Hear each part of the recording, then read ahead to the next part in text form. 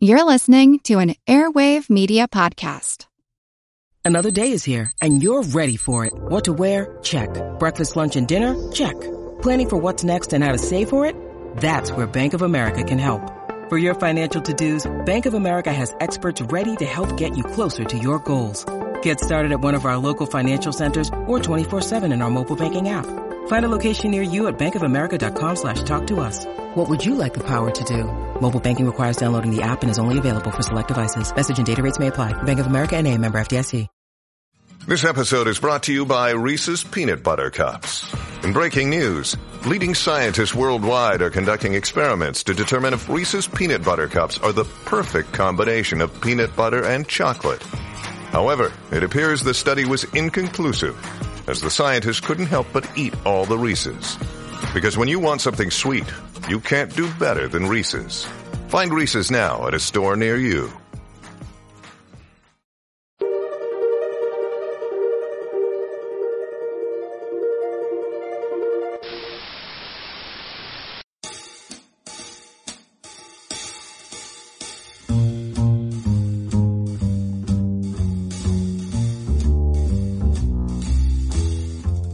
Better watch out, you better not cry, you better not pout, I am telling you why. Santa Claus is coming to town. Making a list, he's checking it twice, he's gonna find out who's naughty or nice. Santa Claus is coming.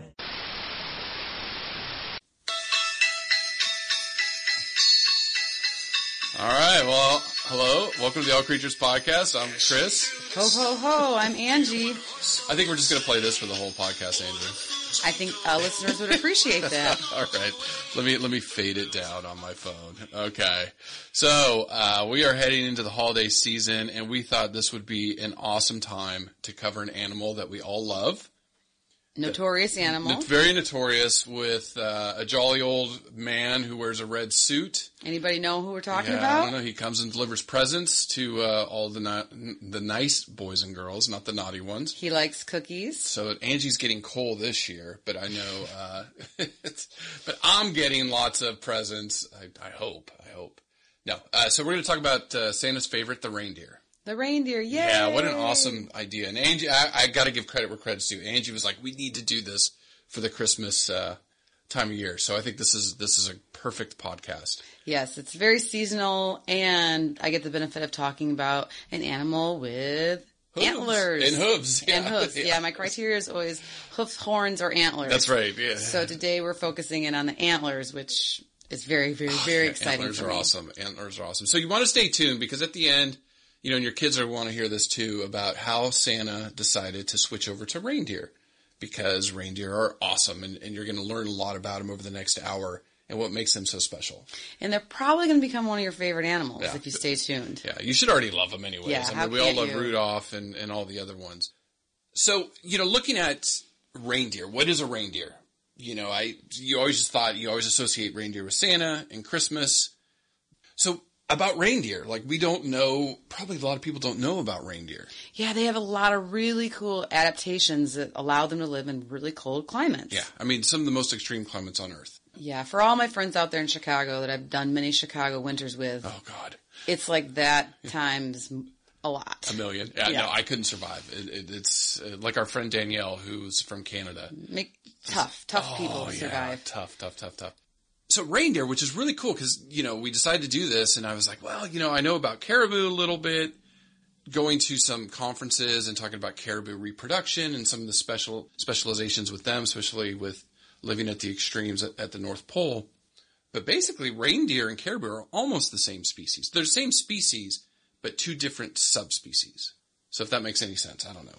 No, that definitely makes sense. As far as the subspecies, depends a little bit more on where they're living and what types of areas they're specializing in. And then they're going to have some minor subtleties between them as far as their fur, right, how dense it is. Their size, they might be a little bit different in different size. size. So maybe, and some behavior differences too. Right. Yeah, so there's not a lot. Like we did, the one that comes to my head is the leopard. So we did, and there's like 9 different subspecies of leopard: the Javan leopard, the Amur leopard, and then the African leopard. So they're all subspecies. So with reindeer and caribou, they're subspecies of Rangifer tarandus. A+. Good job, Chris. It's me and my scientific names. But again, different subspecies. Now, generally, in North America, we distinguish reindeer and caribou. Some people in Asia and Europe may say, hey, that's caribou, and that may be technically right. I don't know. I don't think so.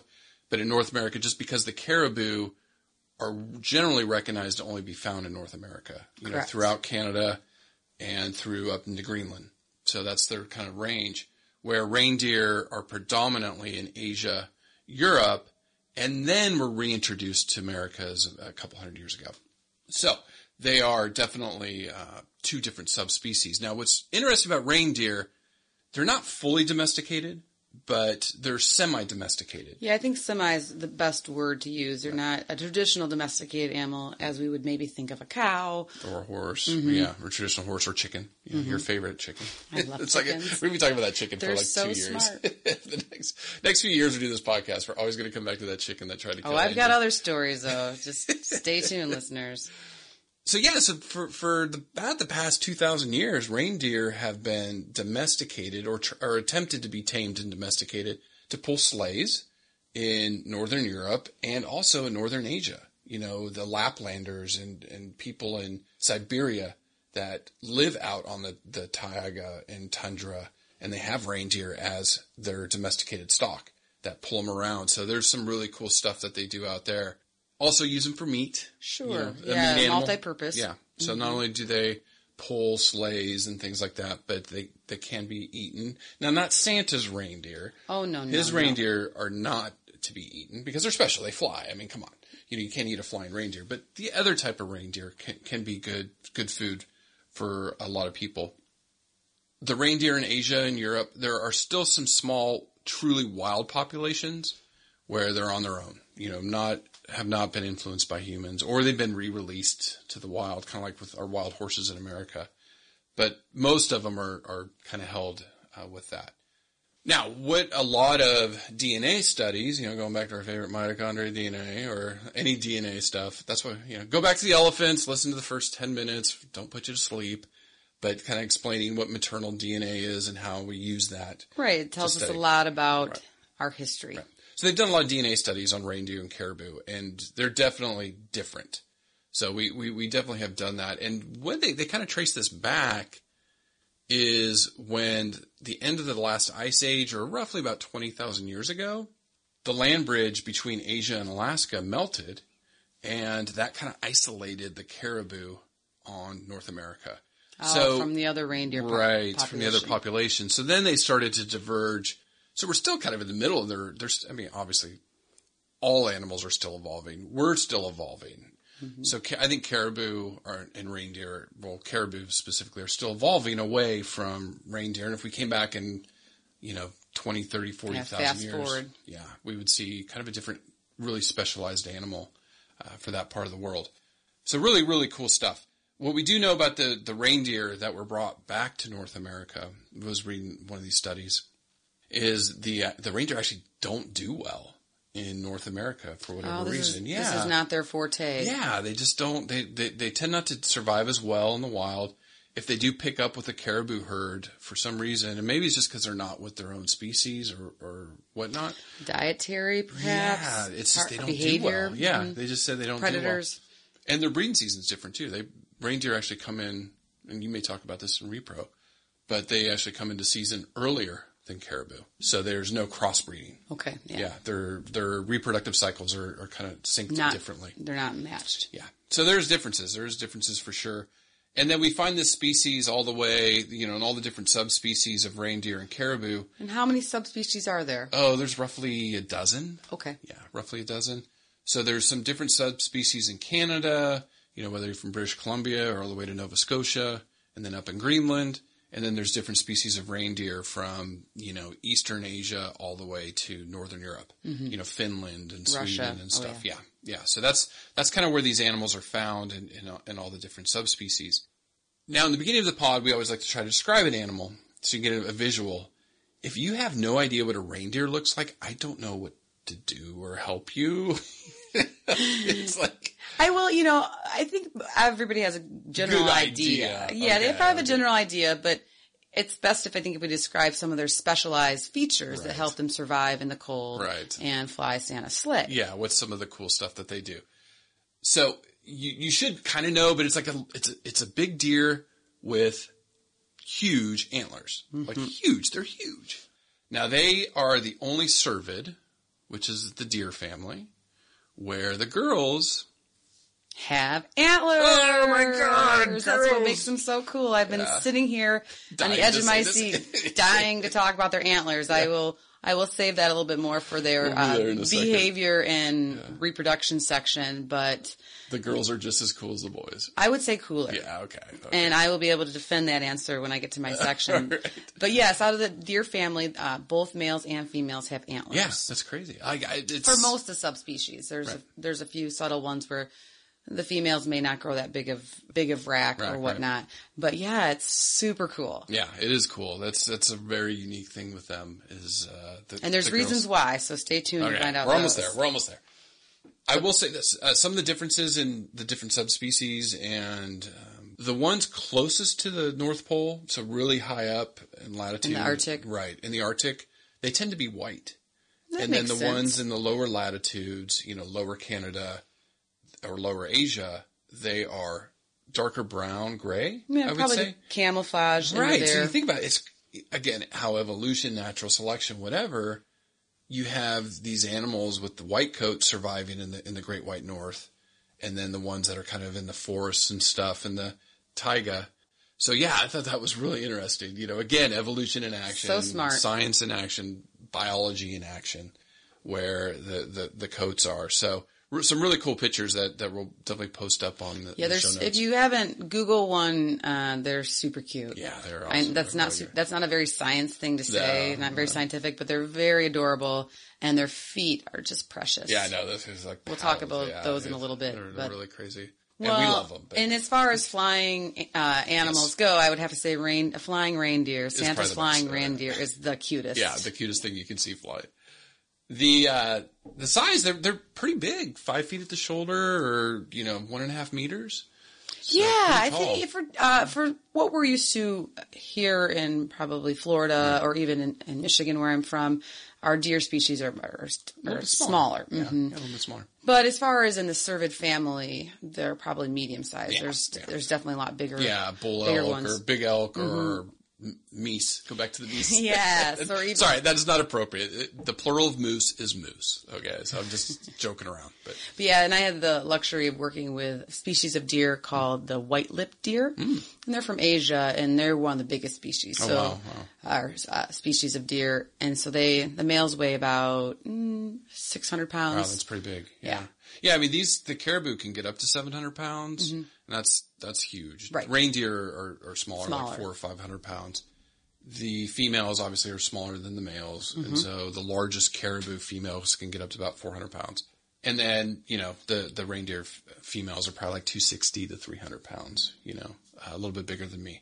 They range, again, Northern Asia, don't quite hit Mongolia, so that mid-Asian, they're just above that. So they pretty much stick to where it's cold. Right. If you just think of the top of the Earth, the circumpolar, I think that's a word, polar? Yeah, the polar.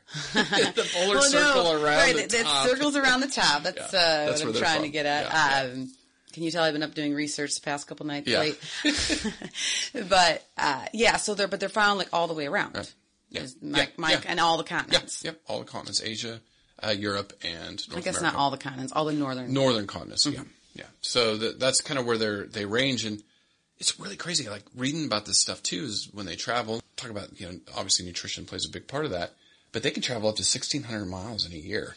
They are the 2,500 kilometers. Got to get that in there. Yes, they are the number one animal for the longest migration. Right. great distances. For mammals, yes. Yeah, don't see that in Africa. Like, No.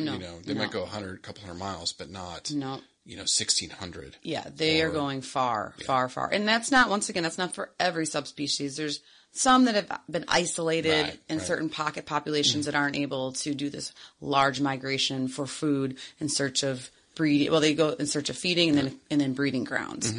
But yeah, the largest distance for a land mammal. Yeah, they really go far. I'm sure there's some birds that outcompete that, but for land mammals, yeah, for sure. Yeah, it's the bird. super impressive. Yeah.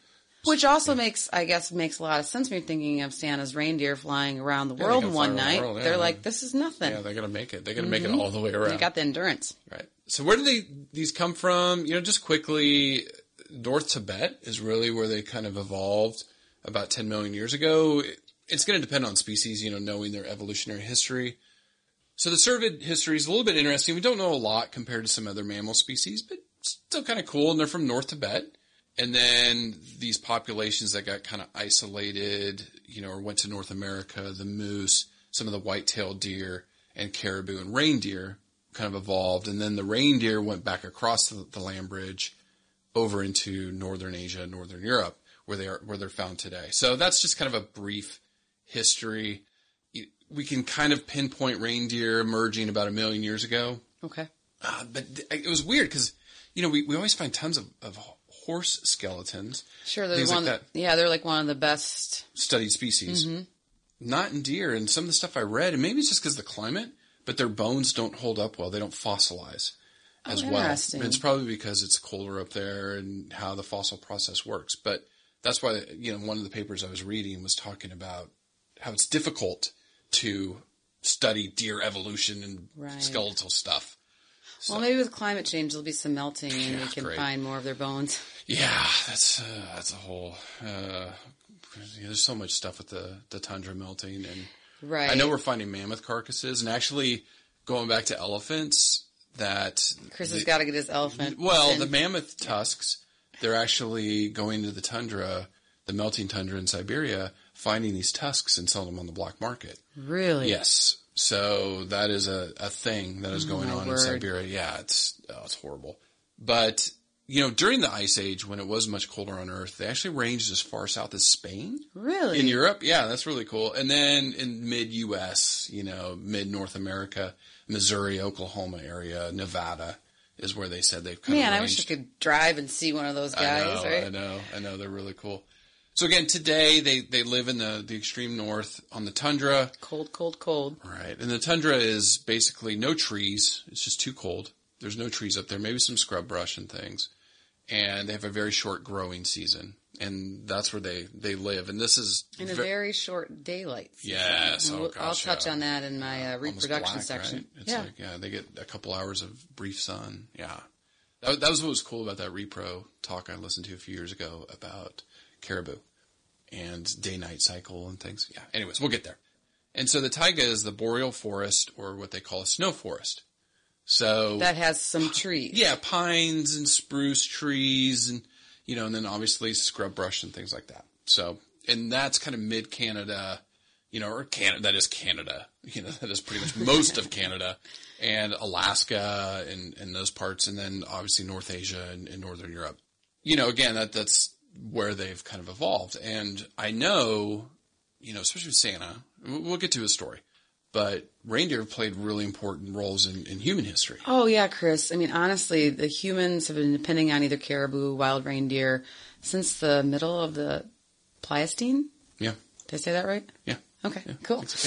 Yeah, you say these words way better than I do. But yeah, it's believed that domestication started in the Bronze or Iron Age, or for people who like numbers, 3,000 to 7,000 years ago. Oh, well, that long ago. Yeah. And the Arctic peoples in Canada and the Yukon and all over have been either following these guys and depending on them for food, clothing, shelter, and then once again working with semi-domesticating them.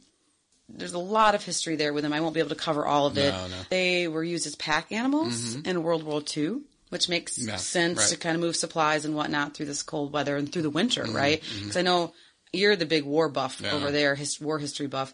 But I imagine that, in winter and cold weather, a lot of people slow down. And horses too. Stops. Yeah, horses. Some horses are hardy, but a lot of horses died. Right. And so if you're using a very highly adapted animal for winter, you probably have some kind of benefit over your enemy to be able to move supplies and do this and that. And of course, in the Inuit cultures of the Arctic, there's so many mythological stories and art of reindeer playing, just because it plays such a big part in their lives and helping them both as to transport goods, but then also as, like we had mentioned, food. So, and even to this day, besides being symbols and whatnot, they're currently found on a Canadian quarter. But and then, of course, we all know the long-term, for a couple hundred years now, the history of reindeer and Santa, and that's definitely helped them out a lot in pop culture. I mean, you can't go into the shopping mall or store without, through a Christmas season. Holiday season, it's literally my husband's favorite. The 1980s version of Rudolph with claymation or something. Yes, it's still one of the best shows ever made. You too, God, really? Yeah, I'm a kid of the 80s. Man, I know. We as a culture, we love these furry guys and all their, and all the joy that they bring to hundreds and thousands of children over the course of the Christmas season. And then currently, these guys are also a really valuable commodity as a semi-domesticated species. And so they play a big economical role as far as meat. Yeah, meat production and fur. And still travel, right, in Finland and parts of that world. And then looking at how they survive in the wild, and I know you're going to chime in here a little bit, but their life cycle, they live up to about 15. Yeah. Which isn't very long. No, in a captive setting, they might live a little bit longer, 16, 17. I think we maybe had a female deer, a cervid species, lived 18, 19. Right. Also, which was really cool that I read, talking to this one paper about eyesight. Chris, they have really interesting superpower eyesight. Yeah, they can see ultraviolet ranges that we can't. Correct. Right, so they have like Superman eyesight. They can't see through walls quite yet. But not yet. They're getting there. So maybe that's how Santa gets around, Exactly. I think that played into why he chose reindeer. I think so too. They can really see really well. They can see different wavelengths of light that we can't. So there's ultraviolet. I think that helps them survive in the Arctic. Sure, if you can imagine everything being white, you're white, the snow's white, it's snowing a lot, that they think that helps them be able to navigate and find food better. Right, dig down. Now, which was really cool too, is you look at these hooves, and I'll definitely put something online because I didn't. Yes, I will definitely blow this up. Please put some picture of their hooves. They're charming. Yeah, these even-toed ungulates. I feel like I'm not. Anybody who knows me knows I don't do fashion. I'm not a fashion diva.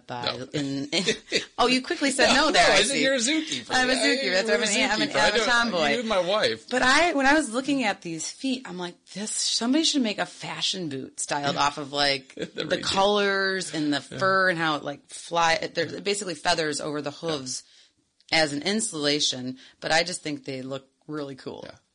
The specialized hooves are really cool because they use it to dig in the snow, and so they're almost hollowed underneath to help. Maybe they throw snowballs, reindeer games, but it helps them dig a little bit. Now, I know we're talk a little bit about how they thermoregulate, and then we can kind of get into the antlers. Looking at some of this thermoregulation, so that's how we maintain body temperature, right? Right, because your body always needs to stay at a certain temp. Right. Maintain homeostasis, make sure all of our organs function properly. If we get too hot or too cold, organs shut down, we die. Mm-hmm. Okay. So the reindeer, they actually have a body temperature of 100 degrees Fahrenheit. Oh, much warmer than us. Yeah. It's almost like a horse because that's about the horse range too. 38 degrees Celsius. Okay. So they're maintaining a pretty hot body temperature. Especially if you're living in such a cold climate. Extreme cold climates. So a couple of things that they have is their noses have lots of blood vessels. And so they have this thing called counter-current exchange. And not to get crude or anything with repro, but that is what I talk about all the time in testes, how we maintain thermoregulation for, spermatozoa production in males. So there's this counter-current exchange. So the way it works is you have cooler blood coming from the outside or from lower extremities. So they also have this in the legs. Mm-hmm. So if you imagine the legs, I think that's the easiest way to explain that. Not a lot of meat on the lower legs of a reindeer. A lot of bone. So the blood that goes down there, because there's a lot of circulation, especially into the hooves, comes back and it's colder, right? Because they're running in snow. It's freezing. So up there's a bunch of vessels wrapped around those returning vessels. Smaller little like capillaries. Arteries and stuff, that warms the blood as it comes back into the body. So that way there is no loss of body heat. So this countercurrent exchange. So in the nose, they have lots of blood vessels too, that as cold air comes in, it warms it up before it even gets into the lungs. Cool. Can you imagine, like, when we're outside and it's super cold, it hurts to breathe. Sure. And that's the cold, right? But then you blow out, you exhale the hot air and you see the steam. Or you always know it's cold out when you can see your breath. Right. So, especially here in Florida because it's rare for it to be cold. So, yeah, really, really cool ways they do that. And then you were also telling me about their coats. Yeah, they have kind of like 2 different layers, which we've seen that in other cold weather species of fur. And then also a lot of their hair is almost hollow that will help trap in the cold too. So it doesn't necessarily get, so it doesn't cool them down, or vice versa. The warmth from their body stays in there. So that's how the 2 layers kind of interact a little bit differently. So kind of keep that body temperature at the right temp. And you imagine, I did read they had some really good mechanisms too on, how they dissipate heat and maintain some of that heat. Because when they run or they're migrating, their body's producing a lot of body heat. Right. So how do they hold on to that? Yeah, it has to be carefully balanced. So really, really neat animal that has evolved to survive in these environments. See, are you getting on board now? No, He's smiling. He's smiling, reindeer are awesome. I mean, every animal we've covered, I love. I mean, even the chicken. We talk about I love chickens. Well, and I must admit, I obviously a hoof, horn, antler girl. Everybody who knows me knows that, and I also like to joke that if you don't know the difference between horns and antlers, I can't be friends with you. Well, you got to teach them. Here, teach them. No, and that is the joke. Tell them, what's the difference between horns and antlers? Well, first and foremost, horns you have for life, and antlers you shed. So they regrow each year as you're an adult. And that's really, there's other subtle differences, but that's the main one that, to be my friend, that's the main one you need to know. Okay. Well, let me be corny, Angie. So, how do these antlers grow? Oh my goodness. Well, isn't it cool though? It's so awesome. First of all, it's really cool. There's actually a term for it called antlerogenesis. Yes. So Genesis usually means like growth. Growth, yeah. Chris is a big fan of angiogenesis. He likes blood vessels. Blood vessel growth. That's some of the stuff he specialized in with his research. But antlerogenesis is super cool, and it is a very, very fascinating thing. As I was preparing and being reminded of how awesome reindeer are for this podcast, I really dug into, I know I'm supposed to cover behavior and reproduction, which I will get to, but I really got into the antler literature. Yeah. Because Chris, when I got to work with the white-lipped deer at the zoo, I was fascinated year after year watching our 2 males grow these huge racks. Right. Huge. And each antler for these bad boys weighed probably about 15 to 20 pounds each. And you said they're one of the biggest deer in the world, right? Yeah. So I think together the rack was probably about 40 pounds or so. Huge. 35, 30 to 40. But I was fascinated by it as a young keeper, and clearly it was the beginning roots of my love for physiology. Because I took on this project just out of curiosity, where once the antlers started growing, I took a photo of it every week, the male in the same position. And then at the end of the period when the antler was done growing, I put them all together like in a poster. Right. So you could really see week to week to week to week how impressive this is. Yeah. And so just to back up a little bit, these antlers is also one of the most exaggerated cases of male secondary sexual traits. Right. So we think of that being like in the bird species, a peacock, right? The male has these crazy big feathers. Or in humans, we have deeper voices, right? And big muscles, right? Yeah. And that's all to catch and keep the female or whatnot. Right. So this deer family go and grow this impressive rack to fight off other males. To win the female's love. Yeah, attract females. Or multiple females, if they're lucky. And then after they breed, the antlers fall off. I'm done. Okay. Yeah. They're just, so it's a really crazy cycle. And I was fascinated back then, but now as a physiologist, my poor husband, I'm up late at night reading like the neuroendocrinology of antler growth. I mean, it's amazing. But biology is awesome. So guys, what antlers are, of course, I mean, obviously you know what an antler is, but basically from the top of their head, from their skull, grows a bony, it actually starts as cartilage structure that grows really rapid once a year. And as it's growing, it actually grows in what we call a velvet. And velvet is what velvet sounds like it is. It's soft and fuzzy, where I remember the male, I'd always bring him over and scratch his neck so I could feel that soft velvet. Yeah. And what the velvet does is it has specialized tissue, but it supplies blood and nutrients and oxygen to help this cartilage just grow like crazy. Right. I mean, crazy in this short amount of time. Right. And then once the antlers reach their full potential, and that's going to, especially in males, it's going to increase as they get older. That's why for all my hunting friends out there, when they say, oh, the deer had this many points or this many rack, that's, in most deer species, that's going to signal how old they are. Right. So the bigger the rack, the older they are. Hey, it's Ryan Reynolds, and I'm here with Keith, co-star of my upcoming film, If, only in theaters May 17th. Do you want to tell people the big news? All right, I'll do it. Sign up now and you'll get unlimited for $15 a month and 6 months of Paramount Plus Essential Plan on us. MintMobile.com/switch. Upfront payment of $45 equivalent to $15 per month. Unlimited over 40 gigabytes per month. Face lower speeds. Videos at 480p. Active Mint customers by 531.24 get 6 months of Paramount Plus Essential Plan. Auto renews after 6 months. Offer ends May 31st, 2024. Separate Paramount Plus registration required. Terms and conditions apply if rated PG.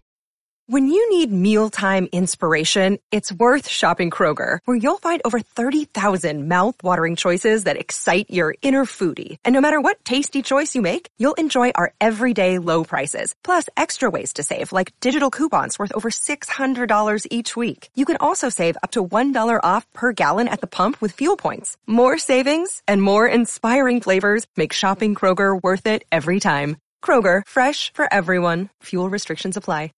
And so in the reindeer case, the female reindeer, that's not necessarily the case. She's not going to have as big of or impressive rack as the male. But anyways, it grows, and this vascularized skin covered in velvet is going to eventually harden, and then it's going to harden, and then the deers are going to rub it off. It gets kind of itchy. Yeah. And so there must be some kind of mechanism in there to help the deer. It's a little bloody too, right? Yeah. It's very bloody, which the first time I saw that as a young keeper, I'm like, that's not what I pictured. It's like, and then what it is exposed is that cartilage is now hardened into bone. Okay. So an antler is bone. Yeah. It's hard. So if you think about that in a whole process, and maybe I'm just really dorky. Sorry to my poor husband. You are, but we love you, but you are. But just think about the specialized cells and how much nutrition and that takes to be able to grow 30 pounds of bone.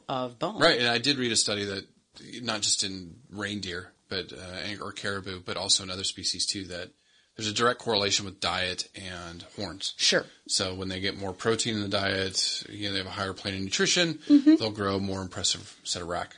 Right. And it makes sense from a fitness point of view too. Like the females are going to want to be with the male that is the most fit. Yeah. And then, and if they are having a really hard winter or a really cold winter, they're probably not going to have as impressive of rack because their nutrition isn't as great.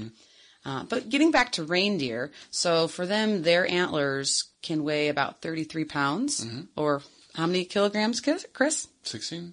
15. That's close. 15, 16. Yeah. I'm getting there. Okay, Chris, and so the next question is if these antlers are seasonal, they grow seasonally, they're shed seasonally, different deer species are going to do it a little bit different depending on the subspecies and or species. But for reindeer, the male antlers are going to start growing in the little velvet buds that are super cute in March or April. Oh, wow. Okay. So now the females aren't going to start growing their antlers until about May or June. So summer. A little bit behind them. Okay. And then they're going to lose them. The males are going to use them to help fight other males to win over the female. And that's going to happen in September or October. and then they're going to lose them pretty shortly after they breed the females. Whereas the females, if they're pregnant, if they're going to end up keeping their antlers until they calf. So all through the winter. Yeah. So thinking about that and why female reindeer are so special is in December, the reindeer that have their antlers are technically females. Except Santa's. Santa's reindeer are boys. I mean, Rudolph is a boy. Rudolfo, or considering- what's the female of Rudolph? Rudolpho? Rudolph. I mean, considering that Santa's reindeers don't get lost and they cover the whole world in one night, unisex. I feel like it's going to have to be female because those are the only ones that would like stop and ask directions if they get He's got good lost. GPS. And so anyways, a fun little tidbit. Yeah, so to follow, so let me recap this.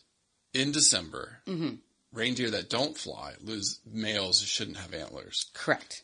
Females still have their antlers, but only the pregnant ones. Pregnant females. And non-pregnant females will probably have already dropped them. Yeah. And there's some physiological mechanism that's really cool. That's really crazy, yeah. And the reason that they think that the females keep them, of course, they're still studying this, but that females who are pregnant need food, right? We love to eat, ladies, when we're pregnant. Please eat when you're pregnant. I mean, so Chris, the other really kind of cool thing tied to antlers and physiology is the fact that antlers, of course, in most species that were just the male have them, they're very closely related to testosterone. Right.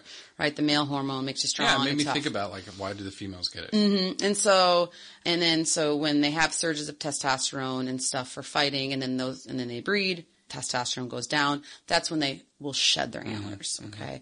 And that's not a super, messy or bloody procedure. They'll just kind of have a little bit of an open kind of like you skinned your knee, it almost looks like, and then it just, fur grows over it, and then they're fine till the next, like however many, 6 months till they start growing them again. And so if you think this whole process takes anywhere from 3 to 6 months, depending on the deer species, and it's just phenomenal that they can lay down that much bone. Yeah. I mean, that's just, to me. Yeah. So anyways, that's my antler. Thank you for those who have not fallen asleep or crashed their car into something. But the next time you see an antler, you think of me, okay? Right. And you know that I want to learn more about them, and it made me think about maybe I can do a postdoc and learning more about antlers. I don't know if anybody cares. Yeah, it's cool stuff. I mean, the couple things that I wrote into was for reindeer or caribou, their antler can be up to 4.5 feet. Oh yeah, in length. Yeah, and I know that or 1.35 meters. Yeah. Sure, and I know that a lot of cervid species actually have neck muscles to help carry. I mean, I know the weight. Yeah. I carry around my baby who's 20-something pounds and very healthy and happy and heavy, and I'm carrying him like either in a backpack or a front pack. I couldn't imagine carrying him on my head. Yeah, really long. And then I guess moose only have larger antlers than caribou and reindeer. Yeah. Well, and on a per size basis, the reindeer have one of the biggest racks compared to their overall body weight. Right. So they're very strong. Yeah, it's strong and cute. It's a really cool adaptation that the species, cervids that have evolved that versus say horns, in some of the bovids and the cows and the buffalo. And right. And if you're looking for some light Christmas reading this holiday season with your families, just Google antlergenesis. Antlergenesis or neuroendocrinology antlers. Yeah. If you need something to help you fall asleep. And send me, and send me a message and we can jam about these guys. All right, let's transition to, the antler stuff, because the antler stuff is amazing. But a little bit about behavior. Okay. What's different about, or what makes, I guess, this species special? Besides pulling a sleigh, we know those guys are special. Yeah, they're super strong. The other ones that aren't lucky enough to be part of Santa's.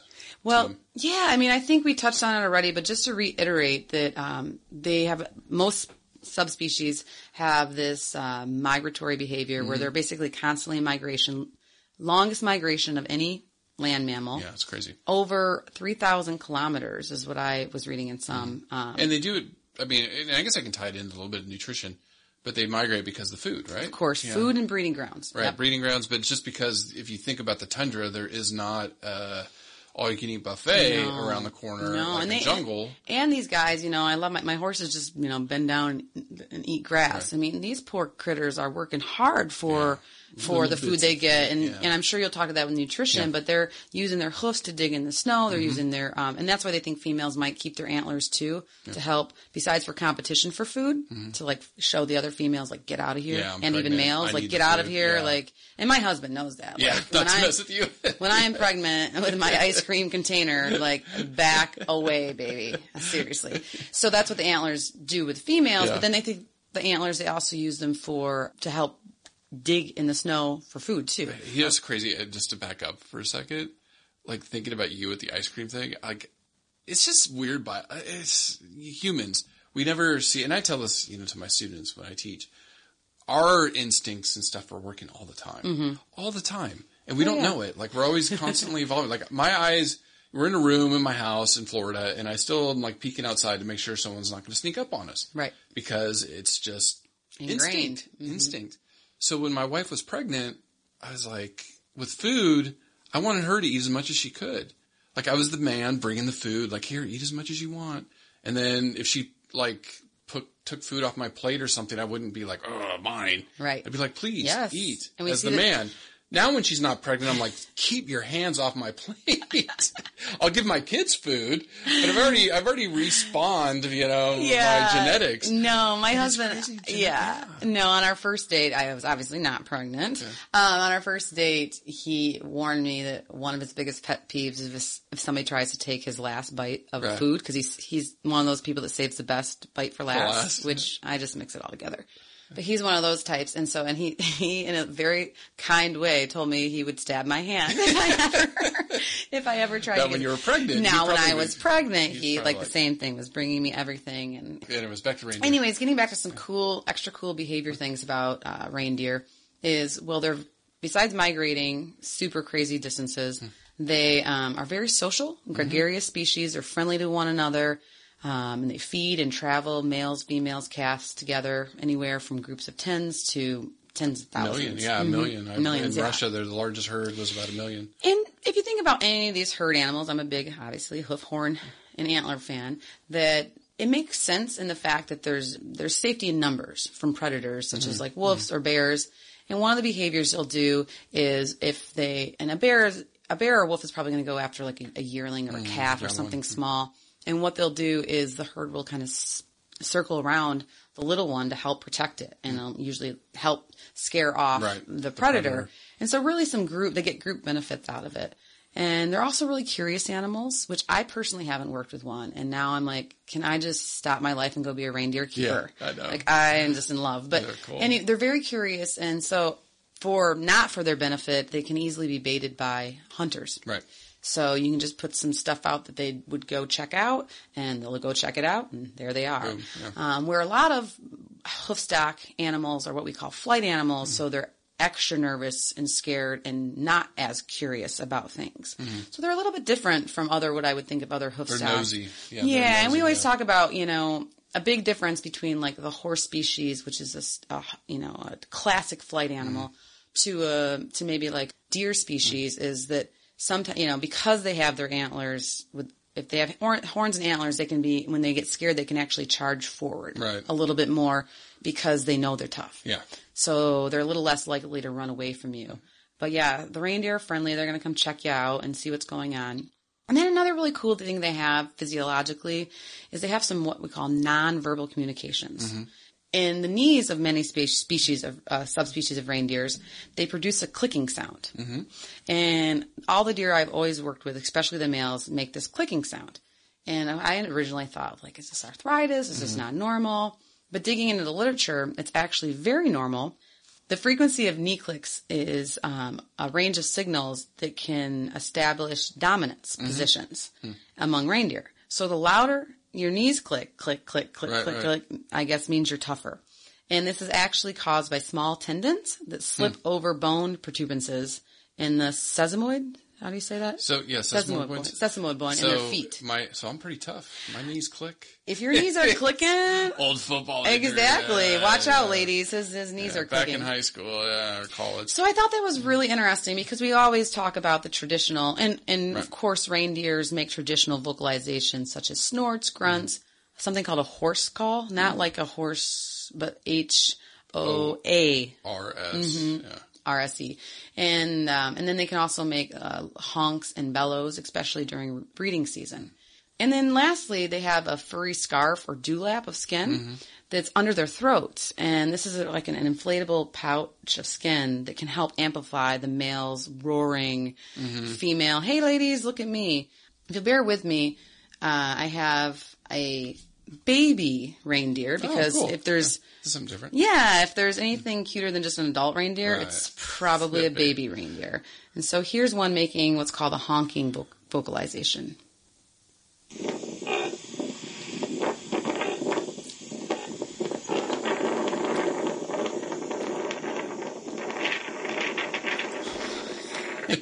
It's a little windy there, Angie. Well, they are in the Did you take that one? No, I know. They are in the Arctic, Chris. Yeah, so you can't hear it. But you can hear it in the beginning. Okay, yeah. Here, I'll try again.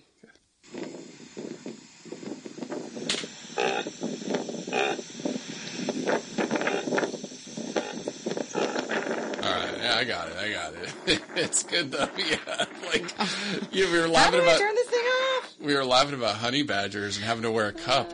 Could you imagine being up there trying to study those guys? Yeah, I mean you can't even really hear them because the wind is so loud, and it just makes me cold thinking about it. But these guys are super tough, and that is, I mean that's built into their DNA, right? To be that tough. No, and it's and then that's a perfect segue into nutrition and what they eat to stay alive. And I think the ones in the tundra, it's just so tough. It's just so tough to survive in the snow. There's not a lot of plants, like I said, short growing season, so they survive off this stuff called lichen. Mm-hmm. And so I was like, okay, what's lichen? They lichen the lichen. Lichen, yeah. Sorry, I had to get that joke in there. What's the lichen? So it was like, it's really a composite organism of algae with fungus, with fungi, and they live symbiotically. So it's this growth that happens in the far north that they can search out and find and eat. And interestingly, they're the only mammal on Earth that can eat this.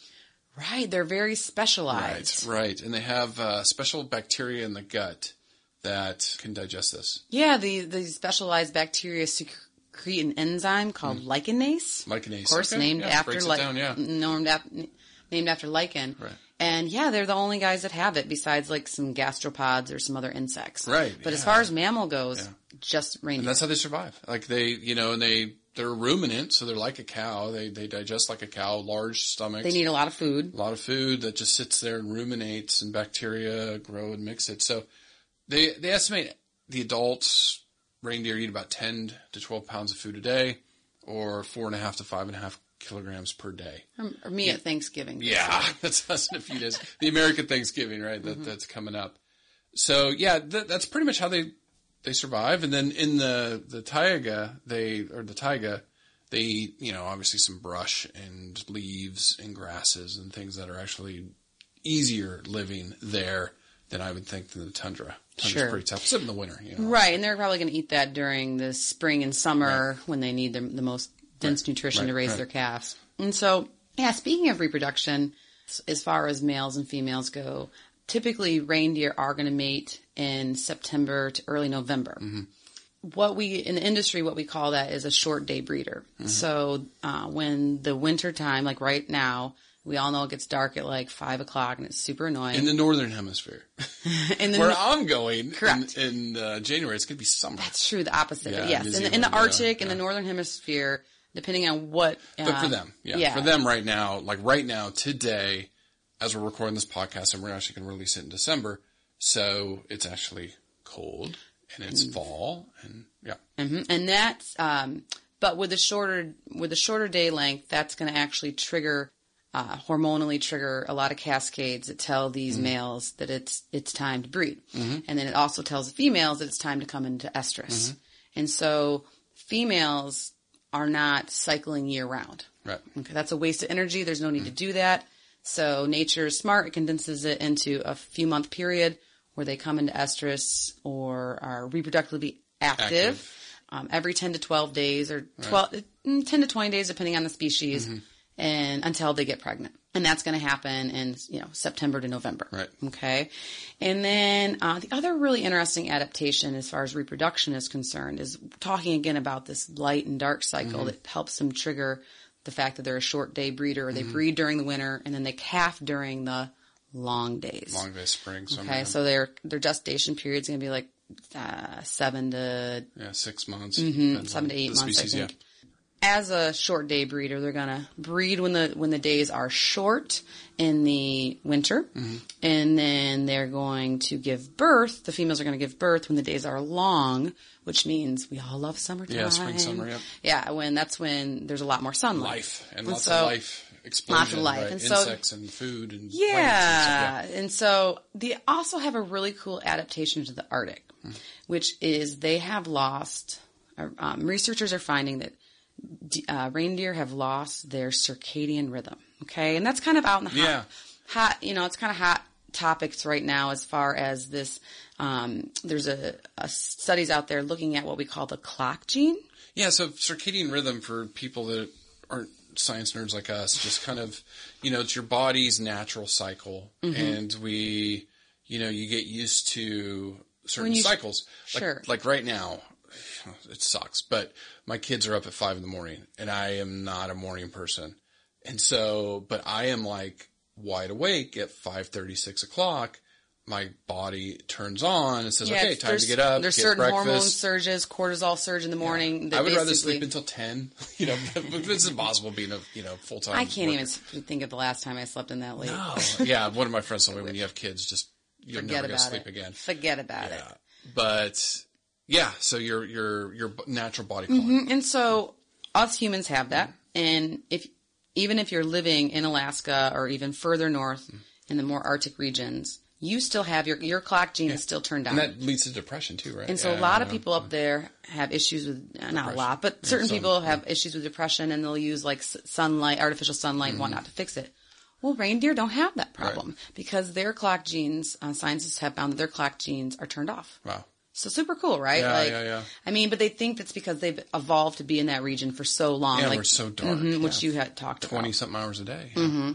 Or during the summer, it's like 20 hours of sunlight. Right. So how do you go to sleep when it's light out all the time? Yeah. But obviously reindeer, they got it all figured out, right? And so males and females are going to mature sexually when they're about a year old. Right. But for males especially, they're not going to be successful breeders until they're about 3 years old or so because of other competition, right? The other big bad bull is he's going to get all the ladies. Yeah. But the really cool thing about the males, which I'm just going to touch on because I'm a dork, is when they're in their breeding season, there's a specialized term for it, and it's called rut. R-U-T, and it's Latin for roar. Because if you've ever seen a male deer, whether it's on YouTube or at a zoo, or I got to work with them, when they are in rut, they are just tough guys, like extra tough. Look at me. They'll charge the fence at you. Even my best, boy deer friends that I love, that I trained and worked really closely with on a daily basis. They would still, they don't miss them. Yeah, they were pretty tough during rut. And what that is it's basically more testosterone. And then that's, and it increases aggression and interest in females. And sounds like muss and it is, exactly. Yep. And that's going to the rut's going to coordinate when they strip the velvet off their antlers and the bones exposed and they're hot to trot and ready to go. And when this happens, they actually will go off food. Right. And so being a zoo specialist, my first season working with him, I'm like, oh my gosh, why isn't he eating? He doesn't care about food. Everybody loves food. But that's a very normal behavior for them, that their neck swells, their stomach draws in, they grow a mane under their necks a little bit, and they just want to fight. I mean, now let's be serious here. And so, and then regarding the females, they're going to gestate for about 230 days. And so a baby's going to be born about 7 months after breeding. Yep. Or they give birth in the spring, May and June. And a female will travel to an isolated area to get away from predators and whatnot. And hoofstock calves are probably some of I'm obviously biased. Cheetah cubs. Besides being cute. No, they're just really, they stand within 10 minutes to an hour. It's crazy. And are basically running right alongside mama the next day. Yeah, or within a few hours, The physiology behind that to me is a whole nother podcast. Yeah, it is. I spend a whole day in a class talking about baby foals and how they're up and running with the herd within 4 hours. And they have to for predators' sake. They they're tough. But I think of my 14-month-old. I mean, granted, he's pretty active for a 14-month-old, but it's many baby steps to get to where he is now, He can't run with mom. Kind of like running, kind of running, kind of falling down. Yeah. So conservation status, just to kind of keep this podcast upbeat, but climate change is affecting the poles more Big so time. than the equator. Yeah. Actually, that's where we're seeing a lot of horrific climate change. So there it definitely is a huge impact. And, maybe we talk about polar bears or something. We'll discuss, or a penguin species, we'll discuss the impacts of climate change in those polar regions. But these caribou, at least, and then reindeer, the wild populations are in decline. So Absolutely. about 40% decline in 10 years. So that's not good. Not good. Now, really important part of the podcast of the week, any organizations that you like to shout out to? Absolutely, Chris. There's a couple organizations I selected this week that have to do with the reindeer caribou family. Like you said, I think the IUCN rates them as vulnerable. So not endangered or critically endangered. However, individual subspecies of wild reindeer and or caribou, some of them are experiencing a lot of issues. Yeah, huge decline. And so as certain subspecies are quote unquote critically endangered. Okay. And so I want to focus in on the mountain caribou. And with these guys, they're critically endangered. There's less than 1,500 in the wild. That's a really small population. Yeah, and they're in like northern Canada, and there's little subpopulations where there's only like 30 or 40 of them. So a group called WildSite, you can go to www.wildsite.ca for Canada. And what they do is they are actually working on the legal side of trying to help restrict lands and work together with different organizations in order to preserve their habitat and to keep them listed as an endangered species that needs our saving. Right. And so we don't usually talk a lot about the legal side of things, but that's a really important aspect of it to get basically like lobbyists and government to like pay attention. So if you go to their website, there's a lot of information there that you could explore and learn more about these mountain caribou. There's a mountain caribou recovery team that help to save them. And then also there's another great organization called Conservation NW. So you can just Google Conservation N, the letter N, and then W.org.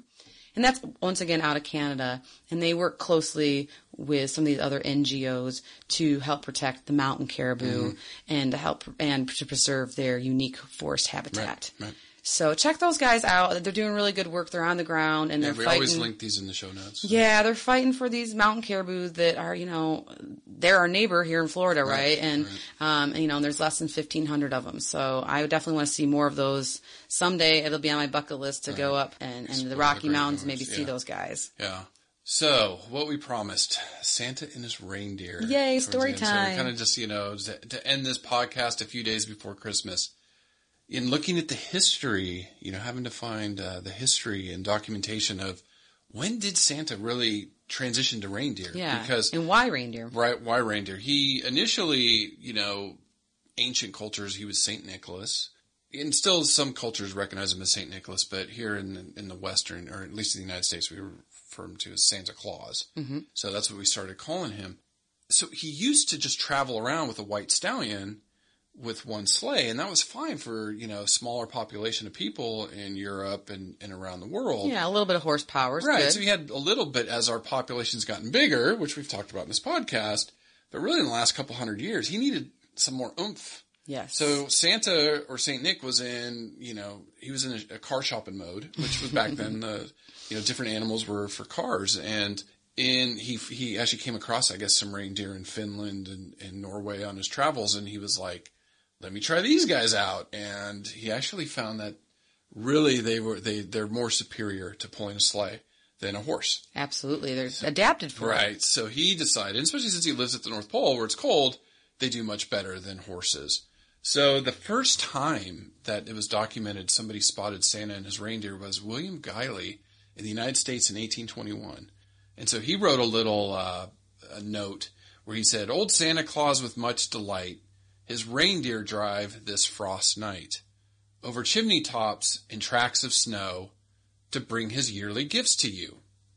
Not much of a rhyme. No, I was waiting for the hook. I know. So I guess that was in the newspaper, but that's the first historical documentation of Santa being sighted with reindeer. Very cool. So then it was a couple years later that people were starting to try to catch Santa with his reindeer. Mm-hmm. And, you know, they didn't have camera phones back then or things like that. So there was a gentleman that, I guess he was hiding out and he saw Santa one night. And so he captured Santa's words, and he titled this thing called "'Twas the Night Before Christmas," which, you know, you can go back and look, and that first came out in 1823. Wow. So this was really when it was documented that, yeah, Santa definitely uses reindeer. And he wrote, "When what to my wandering eye should appear but a miniature sleigh and 8 tiny reindeer, with a little old driver so lively and quick, I knew in a moment it must be Saint Nick. More rapid than eagles, his coursers they came, and he whistled and shouted and called them by name. Now Dasher, now Dancer, now Prancer and Vixen, on Comet, on Cupid, on Donner and Blitzen, to the top of the porch, to the top of the wall, now dash away, dash away, dash away all." And so that is the first historical documentation of Santa actually being seen with his reindeer. So now you know the history of Santa and when he transitioned. So it's been about 200 years where he's been using reindeer. Now, when Rudolph came in, that's a whole nother podcast. You know, you go watch the clay animation. The clay animation. That's the story of Rudolph. All giggle. Yeah, my husband's favorite. Yeah, it's pretty great. How Rudolph and his red nose, and that one year when Santa was... He needed him that year. when he was lost. So, some conservation tips from us is this holiday season, I would highly recommend that you leave carrots out for Santa, because the reindeer love carrots, and it's good for their eyes, right? Good for their eyesight. And, you know, Santa needs a diet. Don't let him... Oh, I'm sorry, I just got in the bad list. Give Santa cookies, okay? Don't give him... Leave the carrots for the reindeer, and then some cookies for Santa. Santa, I love you. If you want to be healthy. But in our calls for action from us, just happy holidays. Have a safe, wonderful holiday season with your family. Merry Christmas, Happy Hanukkah. Whatever you celebrate this holiday season, you know, thank you for joining us. Celebrate reindeer. Yes, and we look forward to speaking to you next pod. You better watch out. Bye. You better not cry. You better not pout. I am telling you why. Santa Claus is coming to town. Making a list, is checking it twice. He's gonna find out who's naughty or nice. Santa Claus is coming to town.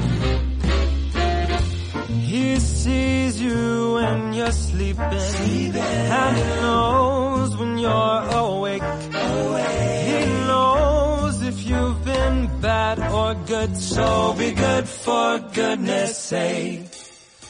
You better watch out, you better not cry, you better not pout, I'm telling you why.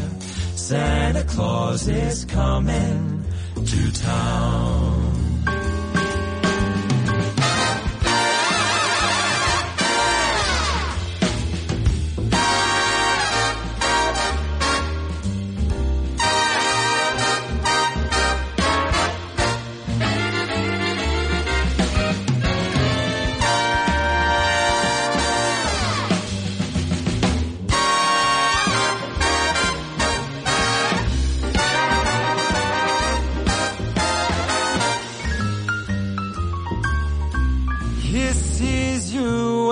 Sleeping, and he knows when you're awake. He knows if you've been bad or good, so be good for goodness sake. You better watch out, you better not cry, you better not pout, I am telling you why. Santa Claus is coming to town. You better watch out, you better not cry, you better not pout, I'm telling you why. Santa Claus is coming. I know the big fat man with the long white beard. He's coming to town.